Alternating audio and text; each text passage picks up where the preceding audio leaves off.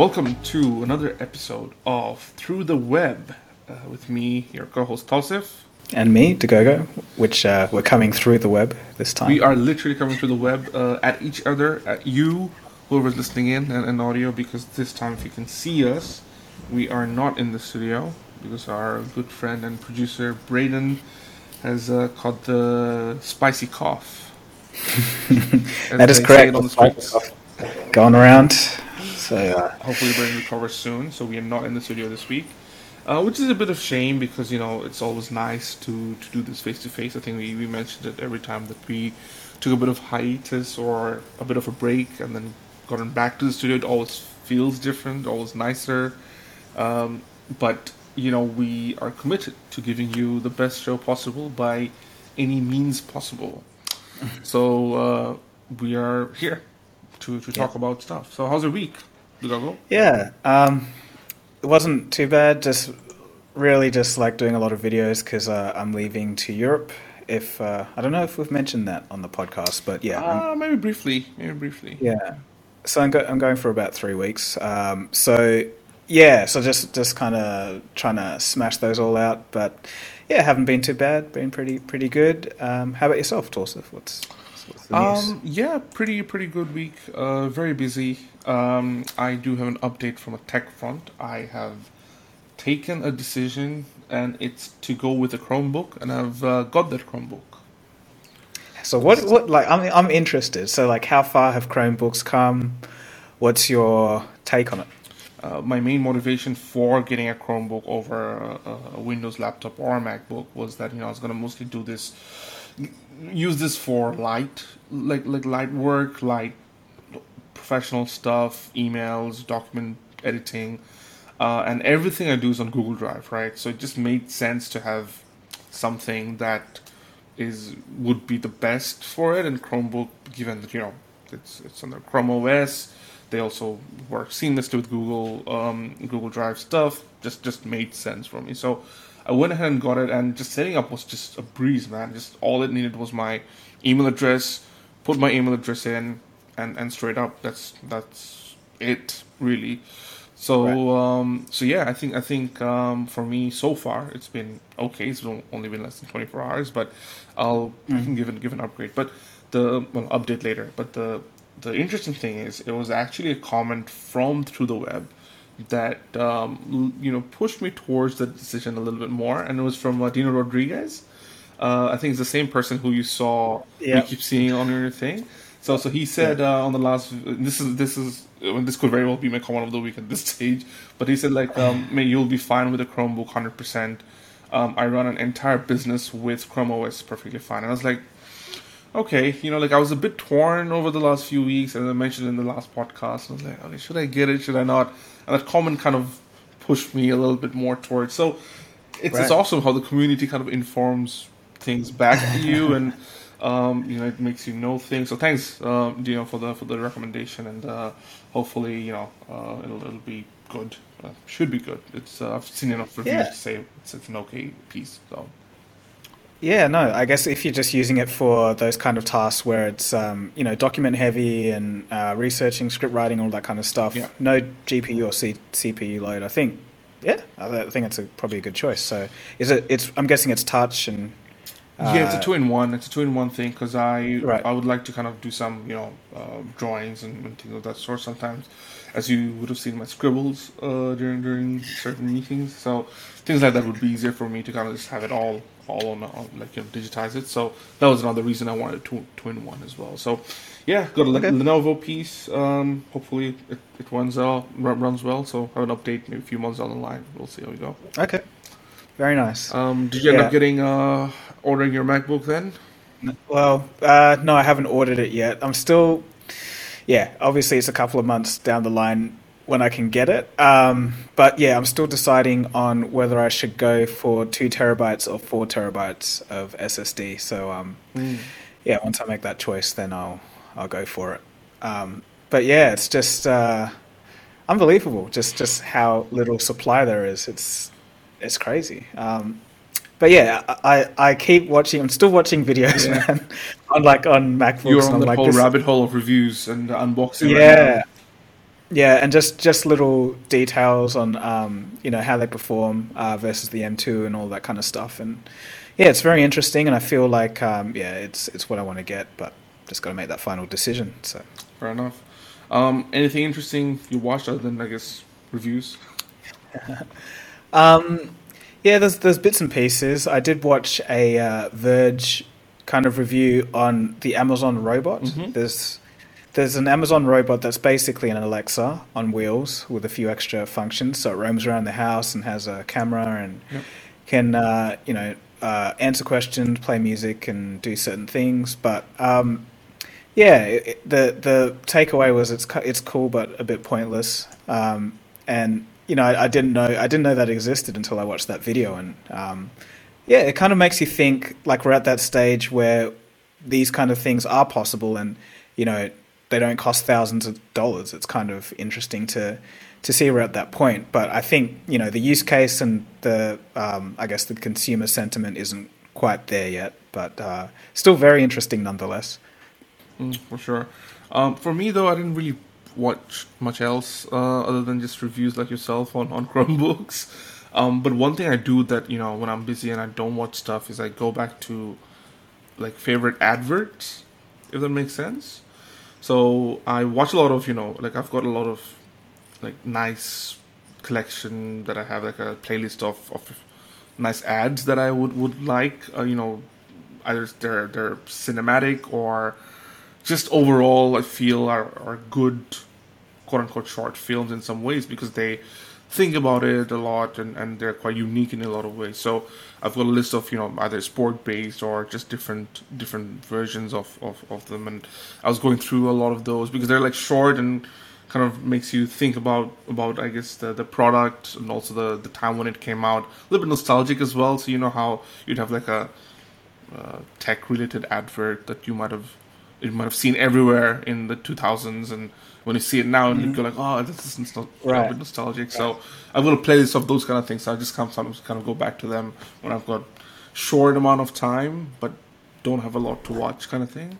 Speaking of that, a little bit. So I'm doing a video on Windows phones. Yeah. Well, not Windows Phone 7, but Windows Phone in particular. And there was this ad that was running a lot. Well, I'd heard about it. People were talking about it at the time. I don't know if you remember that one where it was, I guess, Android users and iPhone users that were at this wedding, and they began fighting over like their different operating systems and taking like jabs at each other. Okay, right. And then yeah, they all just started fighting with each other, I don't and think I've seen the that. I don't think I've tagline was seen like that. "Don't fight, switch," and then Windows Phone. Um, yeah, but the thing is, like, it was extremely tacky, like very like no offense, but very American. American comedy, how it's like sometimes. But yeah, that brought back memories because I Yeah. hadn't seen that. For like almost 10 years or something. So. Um, yeah, I get what you're saying. Obviously, the ads that you're watching are better quality, but yeah, it's interesting. Yeah, but I remember the tagline. I think that the whole Switch thing, Mm. like I remember the tagline that Windows used a fair bit. So, but yeah, it's something that I do, or watch TikTok. It's one or the other. Boo. Whenever I got a small amount of window. What is your comment of the week if you have any? Fahimation, and it says, "I'm personally super excited to use DALL-E someday. Can't wait to make the first animated short films made from AI." So, I think that's kind of the direction it's going, and it kind of highlights just people's imagination using DALL-E as a tool. I was that kind of reminds me. I was watching a few videos on DALL-E because it just kind of came up, and it was a video by this graphic designer who was kind of talking about will DALL-E kind of take the industry by storm and kind of make graphic designers out of a job. And he had a very interesting take on it. It was basically no, because the job is a lot more involved than most people think, but certain aspects will be completely steamrolled. So the one he gave was stock footage, so not stock footage, stock imagery. So essentially, getting a stock image for the particular purpose you need right now is it can be expensive or quite painful to go through all the process of it. But just typing exactly what you need and getting it in high quality was something that he said would be yeah, would be kind of taken over by AI. But yeah, also the other point he made was that some of the other aspects of graphic design involve person-to-person interaction, so actually understanding the brief, figuring out what they mean, and going back and asking questions, and thousands of iterations and any small detail that the client wants, you can put in. So these kind of things aren't immediately under threat.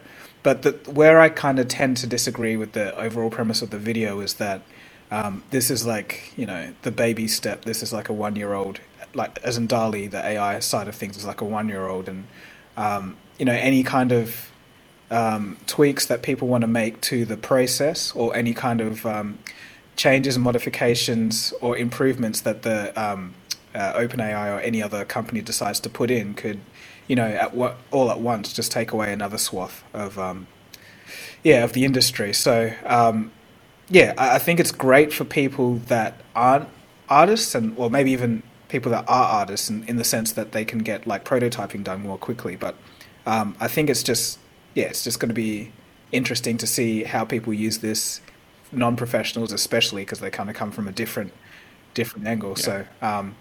Yeah. So so what that comment said just kind of sparked all of that. But very cool to see what people do with it.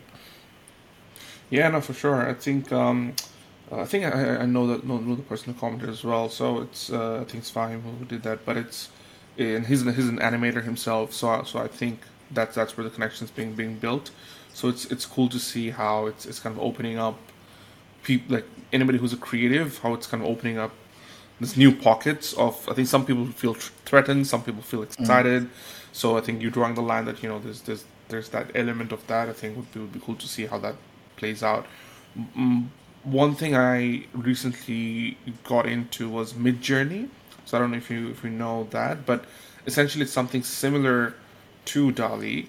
I only got it this week, and it's been a super busy week, so I don't have anything to update. But hopefully, by next episode, when we're back in the studio, I should have a good thing. So maybe I could actually get prompts from the community. So look, if you're listening in, maybe type in comments of what you'd like to see me put in on the Midjourney side of things, and then we'll put it up for you to see in the next episode. So quite excited about that myself. Yeah. My comment of the week's other than Dino's one is from Ansh Bagania. He says that I think before we plug in the D, iPhone will remove the port, which I thought was very interesting. Would we ever get a portless phone that's has no ports whatsoever? Possibly, but I personally think that it's going to take a lot of infrastructure outside of the phone industry to get there. So, like for example, at airports, what do you do? When you're in a car, what do you do? All of this has to be wireless, and that's just going to take a long time. So I think the phone that does that first, it would be seen, instead of stunning and brave as Apple called removing the headphone jack. I think it would be seen as quite a disadvantage on the consumer side. It's just going to be such a massive inconvenience at this point, anyway. What do you think? I think if we're moving more towards that standardizations by governments and things of that sort, where big tech also kind of starts playing to it, I think we could get to a future where there's no ports and charging is standard and all that kind of stuff. I think that might open up, but that's, I know, probably years and years from now.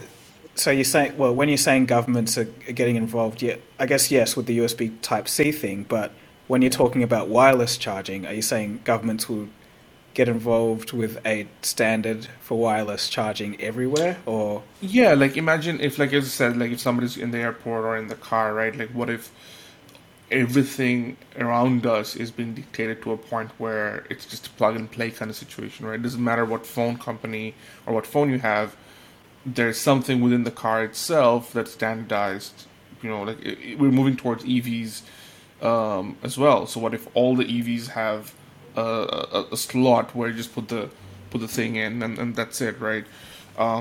So I'm thinking like very way ahead of time, maybe 5-10 years from now, I guess, but nothing in the immediate future. Because I guess like there's older cars as well that you got to deal with. And I mean, that's just the same argument about older headphones, right? They can't put them in the in the newer things. So I think that's the phasing out of things. But I just thought that comment kind of opened up a lot of things in my head. It's like, oh, what if they do remove the port altogether? For everything, how does that future look like? Yeah, yeah, it's interesting, but I ultimately think, yeah, like it's a long way away if Yeah. that does to happen. Speaking of ports, though, just one quick note about the Chromebook. You can charge it from both ends, which was new to me. I don't know if already. So usually all the laptops I've used, you can only power it from like one side.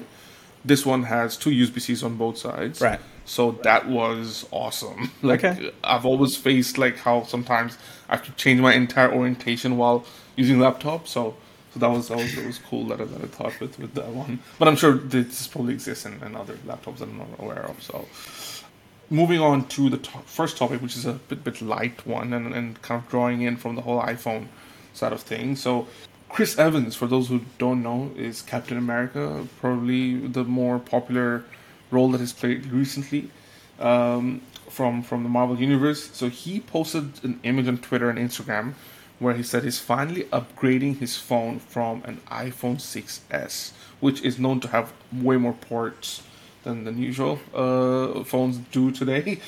So there's that. But he posted that phone's image saying, rest in peace, iPhone 6s. We had a good run. And then he said that he'll miss the device's home button. And he also posted to what appears to be an iPhone 13 Pro on the side as well. So the way he kind of addressed the whole thing is that he won't miss the nightly charging battle with the iPhone 6s. So I'm assuming it's been what? It came out in 2015, 2016 now. So looking at a 7-year-old phone. It's brave of him, like to kind of keep it going for 7 years. I don't know. Especially for someone I would imagine as a celebrity who might need it for calls and meetings and all that kind of stuff. I guess that we're talking. I think we talked about this, but how Apple devices seem to last a while. But yeah, I think when you're at that stage and that's kind of all you need, then it's all you need. Like if it works, it works. I wonder what the transition would be like for someone who's been using it for 7 years. I think I don't know, like what's your upgrade rate right now? Like it used to be once every year, then it got to once every 2 years. And then I've had my Galaxy Note 8 for coming up 4 years now. So I'm kind of getting there as well. It's just it works. 4 years is a long time. Yeah, because I don't know. I actually don't feel the need. Yeah, now that I think about it, it's kind of just. Except, I guess the camera. The camera could be a little better, and I found that. Agreed. It's lacking, but it's it. Yeah, I saw the images from the trip. They weren't looking too bad. Yeah, no, that's when you notice it when you travel, which I haven't been doing. So until recently. So maybe it's time to upgrade as well. Yeah. So, who knows? Yeah, interesting. Staying on the phones topic, this one you're gonna love. There's a new cryptophone that's coming out. When I say cryptophone, so Solana, which is one of the coins, is making a cryptophone with help from former Essential engineers. So Essential used to be a company which was also being renamed and repurposed as well. But the phone previously known as the Osum OV1 was built by a team consisting of these engineers, and the device is for people entrenched in the universe of crypto wallets, Web3, NFTs, and it'll come with a unique feature, which is support for decentralized apps that rely on the Solana blockchain. Thoughts? I think even in that little description that you read out, it had every single buzzword like we put in Web3 decentralized crypto. DAO. Yeah. So obviously I wouldn't support or endorse anyone getting this device.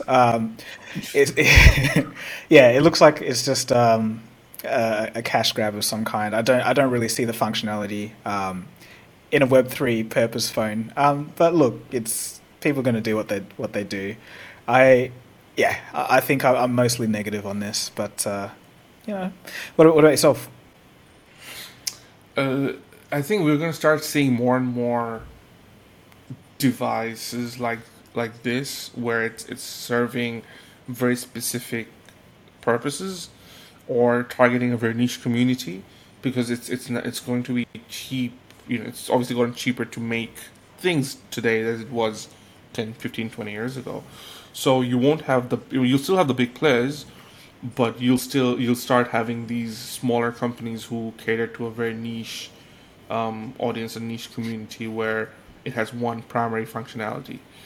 For example, a Nothing phone, for example, is probably not as niche as the Solana, but that is targeting a certain demographic, which is smaller and not the mainstream, similar to the Solana crypto phone, which I think will probably start, other coin companies wanting to do similar things, and you could have like future um, specific brands doing something similar. I mean, we kind of saw it with like Red Yeah, wanting to do like a camera phone, and gaming companies wanting to do a gaming phone, all that kind of yeah. stuff. So I wonder if the timing of this has anything to do with it. So if it's kind of like a rat's leaving the ship kind of thing. So crypto's completely down at the moment, obliterated to right put now, it yeah. lightly.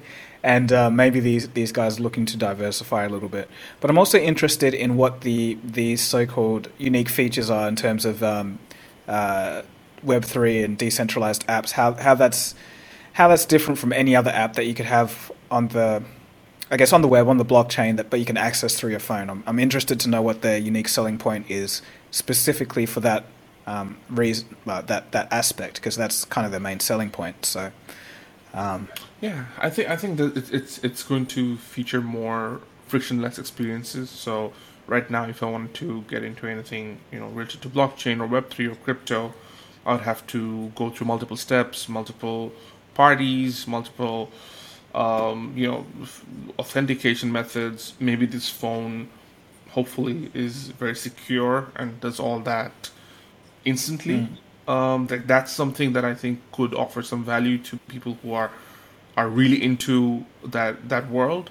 So I do see again some purpose if it's done right, if it's done well. But you're right. I think it's just the timing of it just feels a bit shady right now, or maybe they had planned anyway, and they're just going just sticking with it, and the downturn isn't affecting them, which is kudos to them for sticking to their guns, I guess. we'll see. What if it's like the Escobar phone or something, where it's all just a Oh scam? yes, this cover phone. Damn, that opened up a bit of unlocked a memory in my head. I remember seeing a few reviews of that. Yeah, yeah. Well, what was it again? Like this random company just started Um, making it, these Escobar phones after Yeah, Narcos like came it out. was it was complicated. I think it had something to do with some member of the Escobar family, but it Right. was a scam because I think it was supposed to be a gold-plated iPhone or something, but it That's wasn't right. really. Something. Yeah, Yeah, it's yeah, hard yeah. hard to remember, but yeah, it was Yeah, not the greatest. God, it's ages ago. Yeah, Yeah, no, I vaguely remember it. No, still on the topic of, I guess, I don't know, high-end gold-plated. investments, high-end gold-plated stuff.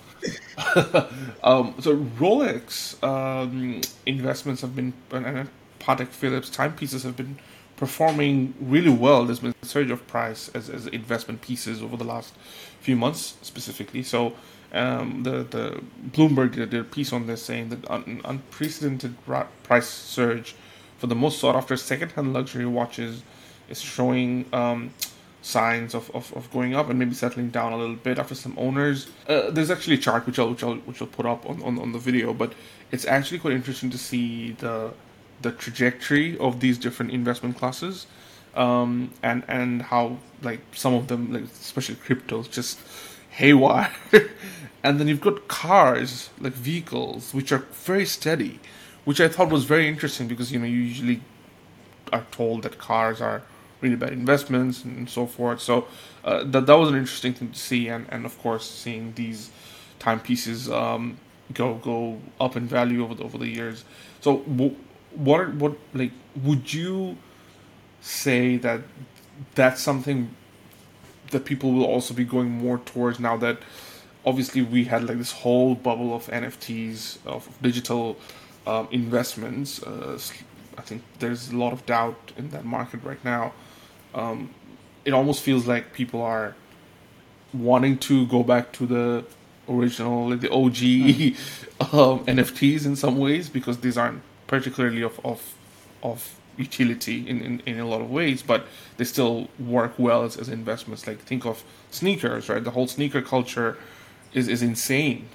Just holding on to a few pairs, you could be making like 5, 6, 10 times the original retail price. So, yeah, what are your thoughts on this whole Yeah. circle and whole bubble? I think it's just a matter of the it's a sign of the times, I guess. Like this could be seen as a safe investment in a way. Like it's not that risky because everyone kind of the Rolex watch trade is it's always seen as something that holds its value.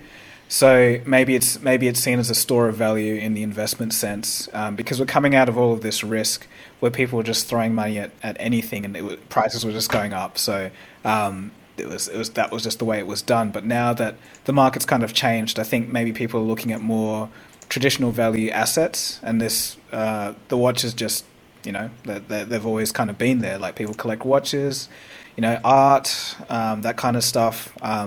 So I think it's just a symptom of that, really. I don't find it that surprising, but yeah, it's interesting that it's making such headway in recent months. I think the timing alone should kind of tell you what's going on because a few months back, that's when everything kind of shifted in the financial world, I guess. So having these rise at that same time, I think it's just a difference in investment strategy for these guys anyway. Yeah, quite interesting, isn't Yeah. it? Like on also holding on to like how the comeback of gold, for Mm. example, where people like gold's an interesting one, isn't it? Because there's always been two parties consistently saying, "Ah, gold's crap," and someone saying gold's the way to Mm. go. And I think recent times it's people are kind of pushing more towards gold as well. So Yeah. yeah, I don't know like how these class systems are Yeah, kind of going so gold towards. is an interesting one because, yeah, for thousands of years it's been seen as real money. That's the only kind of money. And then, yeah, in the early 70s, 1971, it kind of everyone was on the gold standard, so everything was backed by a certain amount of gold. So the US dollar was backed by gold, and then everything was backed by the US dollar, so it was still like pegged to gold. But then after 1971, the US dollar depegged itself from gold, so it was just floating, and they kept printing as much as they want. So the people that are gold bugs or that believe that gold, will come back is essentially just saying that it's still seen as valuable, but compared to US dollars, like the balance has gone way out of whack since the 70s. So if there was anything that was to happen to say, hey, look, gold's still a valuable commodity, then the price would shoot up because recently there's been steps towards that. So I think it was a year ago or 2 years ago, gold became a reserve asset officially. But I guess all the global Right. banking bodies came together and said, yeah, gold is like I can't remember what it was called, like what they named it, but yeah, it's a reserve asset officially now. So it's kind of making the steps towards that. But I don't think we'll see a gold standard. But I think it might play more of a role than it has been. And if you follow the gold bugs, they're quite disappointed because, like with all this inflation, the function of gold is to kind of combat that and to raise in price Yeah. to accommodate for it. But it hasn't happened. So there's questions about why that is. You can go down the conspiracy route, saying that J.P. Morgan's, making all these gold contracts that are not real, like Yeah. digital gold contracts, and flooding the market. But yeah, it's interesting to kind of think about these things. No, for sure. Yeah. I guess that's where the story ends. As we move on to the next one, which is about not gold, moving more towards digital stuff. But this is a super interesting one because it's about AI and its capability, not capability more so, but how we frame the idea that if AI is an entity that can have rights, right? So So the UK's Intellectual Property Office has decided artificial intelligence systems cannot patent inventions for the time being, is what they're saying. So patents basically assign the ownership of a new invention to its creator. So current law allowed humans to patent inventions made with AI assistance, despite misconceptions. So last year, the Court of Appeal ruled against Stephen Thaler, who said that his Dabus AI system should be recognized as an inventor in two patent applications for a food container and a flashing light. The judges said by a 2-to-1 majority that with the IPO, which told him to list a real person as the inventor, and said that only a person can have rights a machine cannot. So the idea is that this one person wanted to have his AI listed as an inventor because he felt that the AI had a big role in that intellectual property. But the court says nope, the AI is not a human, and only humans can have rights, and AI can't. So that to me is an interesting place we're at, right? And especially with the whole Lambda conversation we've had over last few weeks. I think as these things become more and more quote unquote sentient, or if at all, it, there will be this whole class of legal repercussions, right? Like, say, if if an AI is doing certain things, what does tell about intellectual property? Like, say, even with the DALI example, anybody can have a prompt to have a text, right? Who holds the intellectual property for what gets spat out? Especially if it's an open source coding that allows anybody to get that information and create that AI to make that stuff. Are we kind of really opening up that whole Pandora's box that about IP and things of that sort? So I don't know. I just thought this brought up a lot of questions in my head as well. How would that play in the future? Yeah, it's interesting. Okay, say like for DALI, for example, there's certain functions where you can say do this in the style of such and such. So that particular example, like there's a thing called latent space in AI where you can drag from one point to the other, and then it's increasingly making itself to be more like the style of this artist or whatever. And it's like, at what point is it infringing on the style of that artist, if you want to call it that? And it's like, is there a clear point? Can you define that? It's like, not really. So I think the court probably is thinking pretty logically here and saying that if you have a computer that's helping you do something, then it's essentially just a tool, and like we've never given a tool rights, or like the computer that does the computer aided design and designing some kind of new, I don't know, scroll or gadget doesn't have any part to play in that. We just say, we as humans, we had the original idea and we just use this tool to create it. But when AI becomes more advanced, and who knows what's in the future, like maybe things can get even more murky than they are now, and who knows. So yeah, it's very strange. It's very strange that we're at this point where we have to have a court case to decide if an AI could have copyright. So I don't know.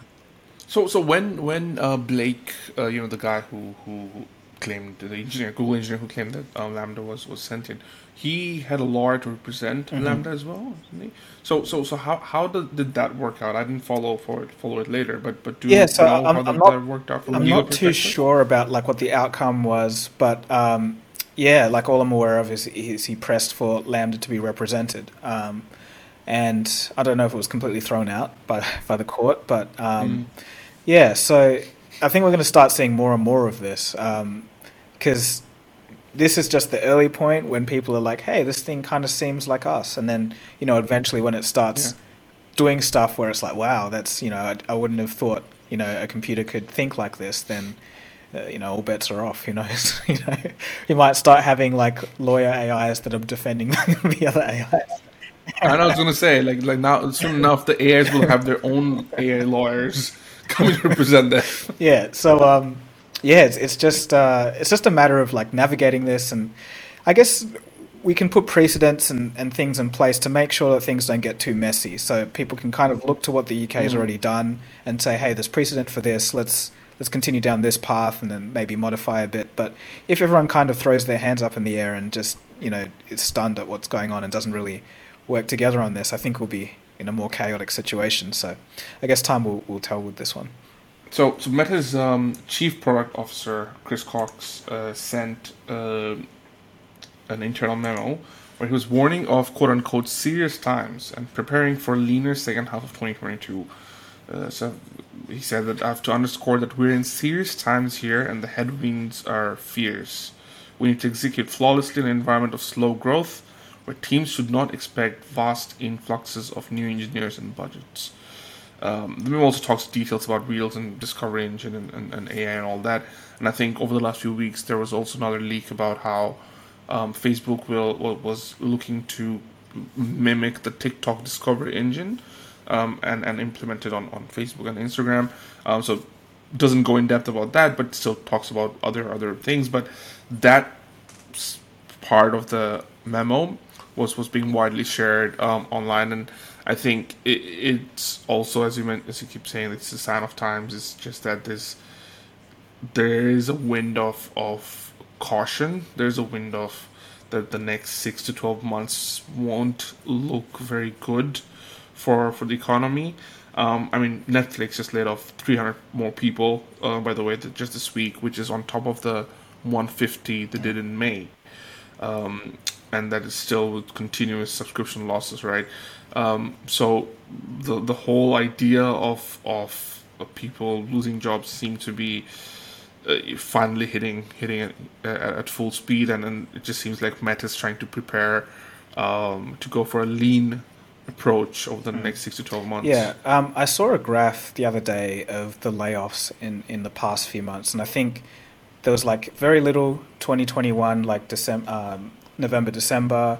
Then January, February came around, very little, and then like March, April, like as soon as the interest rates started going up, they just piled up, and then now it's insane. But the thing is, most of these companies were the high flying ones that benefited most from the money printing and the cheap debt and all of this. So it's like right now it's literally just a reversion to before the pandemic, essentially, and then it'll probably go, or definitely will go a bit lower than that. But it's just undoing all of that waste that was there. Like, it sounds harsh, but a lot of these things wouldn't have existed if it wasn't for a lot of money sloshing around out there.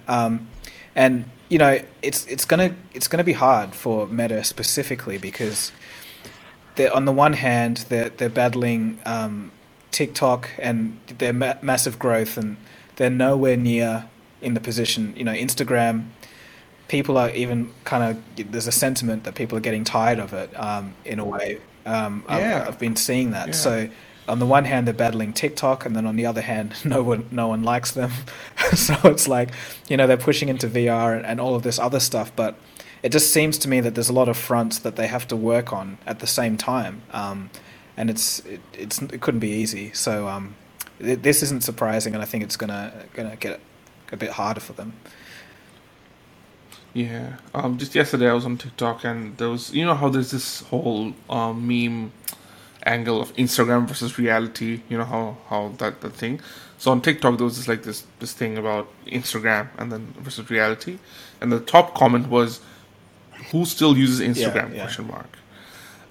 And it made me think, like, this is such an interesting statement, because the whole idea of that Instagram versus reality, like the whole meme of it, is based around the entire platform, right? Like how something's very aesthetic and visually pleasing and all that kind of stuff. And Instagram just completely moving away from that, and it's just, if you go on Instagram now, it's just reels and videos and stories, right? Which is a full diversion away from the original product. Just in a few days ago as well, I have an artist friend who was really mad on Instagram on his stories, basically having a go at Instagram, saying that, hey, I don't see photos at all anymore on my thing. And he's a photographer, right? And he used to use Instagram primarily for those kind of things. So you're right. I think that sentiment's building up as well, not just for Instagram, but now for Facebook. And I think they're taking all these different approaches. I don't know if it might work, it might keep people on, but just this week I saw that Facebook groups are um, trialing and experimenting a Discord like setup. So of course Discord's popular. So now they're trying to understand that, okay, why is Discord popular? Let's try and pick what might work on the Facebook group Yeah. side of things, right? Then we're going to see a So lot of again, it's changes on both sides, which could be interesting. Like they could do something that really hits and yeah, works. That because it's like they're just deciding where to go. They have this huge kind of like legacy user base where people are kind of around, yeah. but it's not really hitting. But if they can find something that works, it could be interesting. Remember that Facebook dating thing that was that was there a while ago? I don't know what happened to that. I think it was a couple of What yeah, was there's a that? couple of years ago, like Facebook in one of their Facebook IOs or whatever their developer conferences, they unveiled. There was a yeah, Oh yeah, I vaguely remember. I Yeah, don't know what happened to yeah. that.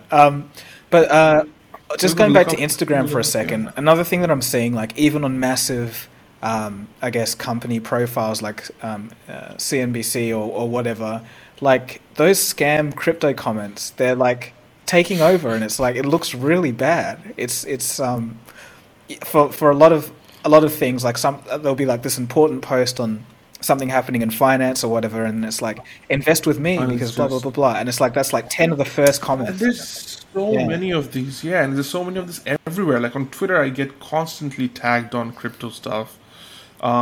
Just constantly about like NFT, like new NFT releases, and I don't know how they do that. But it's mm, just so annoying to get that. And even on our videos, I was just showing, on our WhatsApp group, on through the web podcast, like there's like somebody who would seem completely normal be like, oh, I just got $4,000 through this, like Sharon someone, and there's like 27 yeah, comments underneath, yeah, all different profiles, and and what I did was I kind of checked the profiles. They are like from 2015, 2016, so they aren't like new profiles either. So these are either hijacked or dead profiles or people who don't use it anymore, and they just look at so that make mm, it seem real, and that's why they bypass the spam requirement of that. Like if you create a profile straight away and want to comment or do something, you can't. There's mm, like a waiting period of 30 days or something. So that's why I think they're getting more clever as well. They're going back to using these random profiles and commenting on YouTube mm, and elsewhere. So mm, yeah, it's everywhere. It's everywhere. YouTube, Twitter, yeah, Instagram. But it is what it is. Just on the note of layoffs and employment situation. So interesting story of this one Burger King employee who's been at his job for 27 years. And he worked as a cook and a cashier at Burger King in the Las Vegas McCarran International Airport, and he went viral this week where he posted a video of what was supposedly a gift bag that was sent to oh him by yeah, Burger King for his 27 years of service, and he basically never missed a single shift either in those 27 years, which is incredible, which is absolutely fantastic. But even though he seemed to be thankful for the gift, that gift bag, which essentially included was a Starbucks tumbler, a candy. So I like see what I'm saying. One candy, pens, and a movie ticket. Just one movie ticket, right? And although he seemed to be again, be thankful in the video, even though some people said he was being sarcastic, but users on social media was like, it doesn't matter if he was being sarcastic or not. The fact is, this shouldn't be the thing a big corporation gives to a loyal employee who's been at it yeah, for 27 years. And some comments were like, just couldn't you even get them at least two movie tickets? Like, get them to take someone with them. yeah, Like yeah, yeah, one movie ticket surely is just too cheap, right? And he went viral and everything. And I bring this up because after he went viral, there were lots of GoFundMe donations, and he's racked up a good few $1,000s through people kind of coming together and helping him in this situation. Even though he was too humble to kind of be like, no, I'm not really out there for it. But again, it goes to show the power of the internet if people want it, but also how corporations treat employees, especially in these yeah. times, right? it's an incredible 27 years. Like I think it's maybe on Burger King's part, they're just not expecting someone to stay there that long, so they don't know what to do when they do. But the thing is, yeah, it definitely is insulting. Like this is it's like almost my entire life that long you've been Yeah. dedicated to one company, not missing a day. Um, it's something like I'm almost speechless. Like one movie ticket, lolly, and a tumbler. It's like, well, what is that? Like, so I don't know. It kind of does show that maybe yeah, you're just a cog in a machine. You make those burgers, and that's it. That's really it.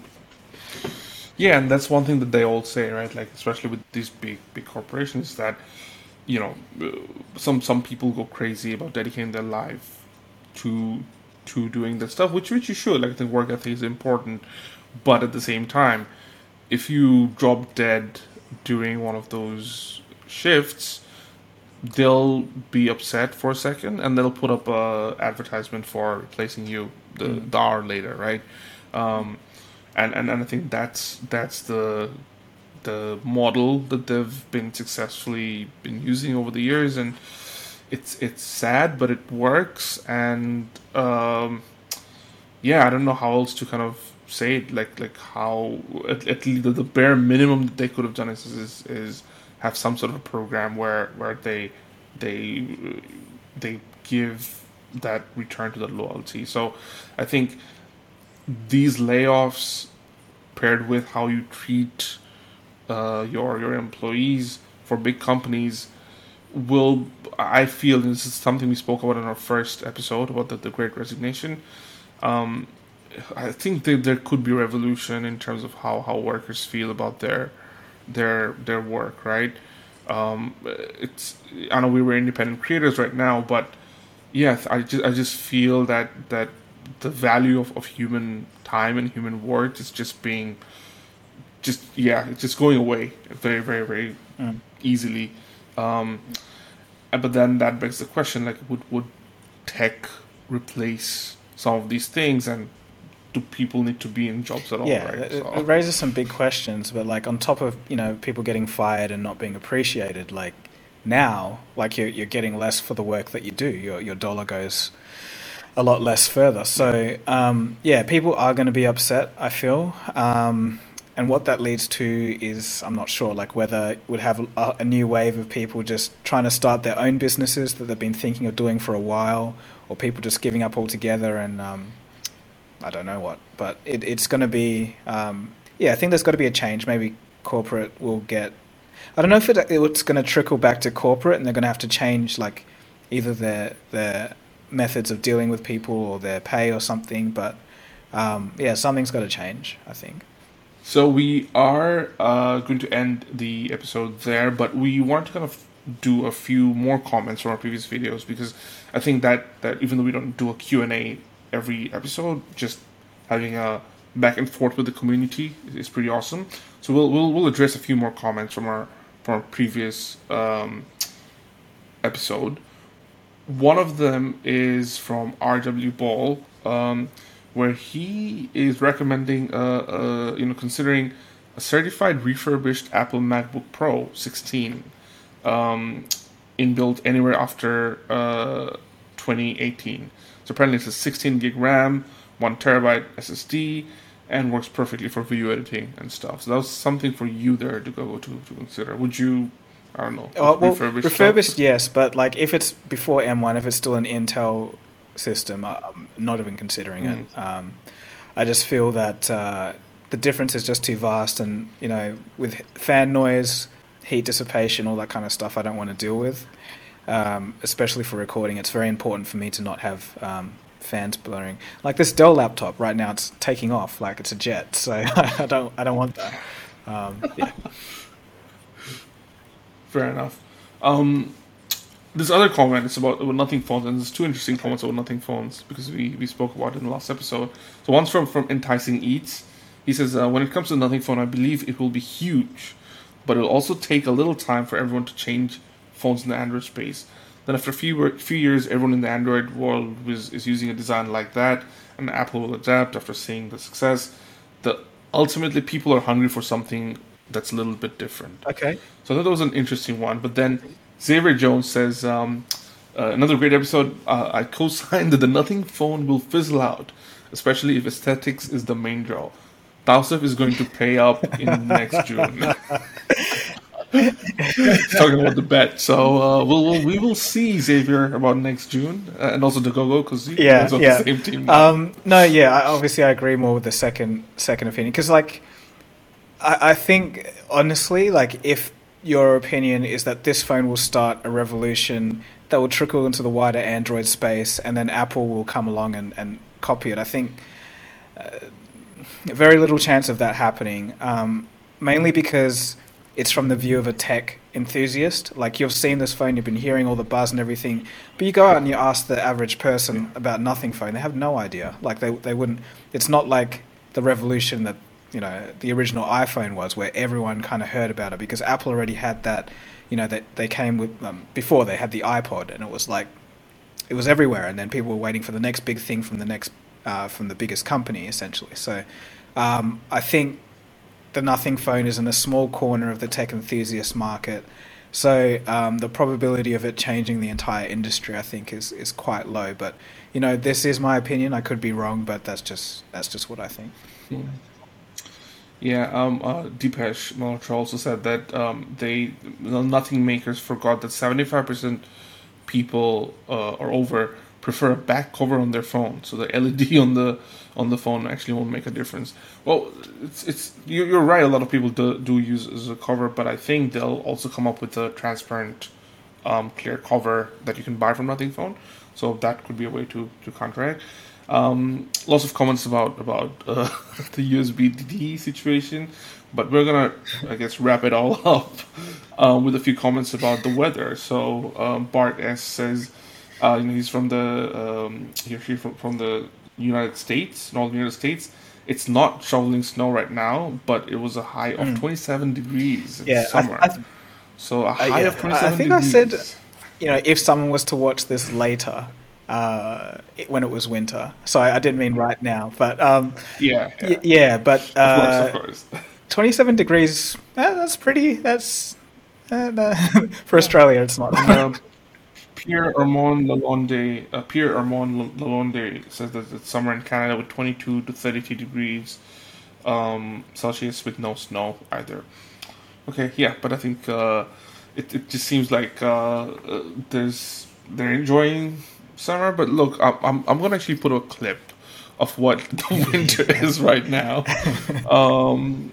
It's actually incredible how crazy this week's been. In terms of quote unquote winter. It's like perfect blue sky, the sun's out. It's like it's incredible. I was out on a walk yesterday, and I was like, I just took a second to kind of take it all in, and like, what is this? You know what I mean? The sky's so blue, not a single cloud. But yeah, it is what it is. But I guess that's where we end the show. Do leave comments like this. I think we could do a segment of just, you know, going back and forth with the community. We love this. Especially ones where they help me get a Chromebook. Well, to the guy who suggested a refurbished Mac. Thanks for that. Like, it's a good suggestion, but just not for me. So, yeah. All right. Well, I think that just about ties up the show. So, thanks for watching. Hope you enjoyed it, and we'll see you again soon for the next episode. Cheers.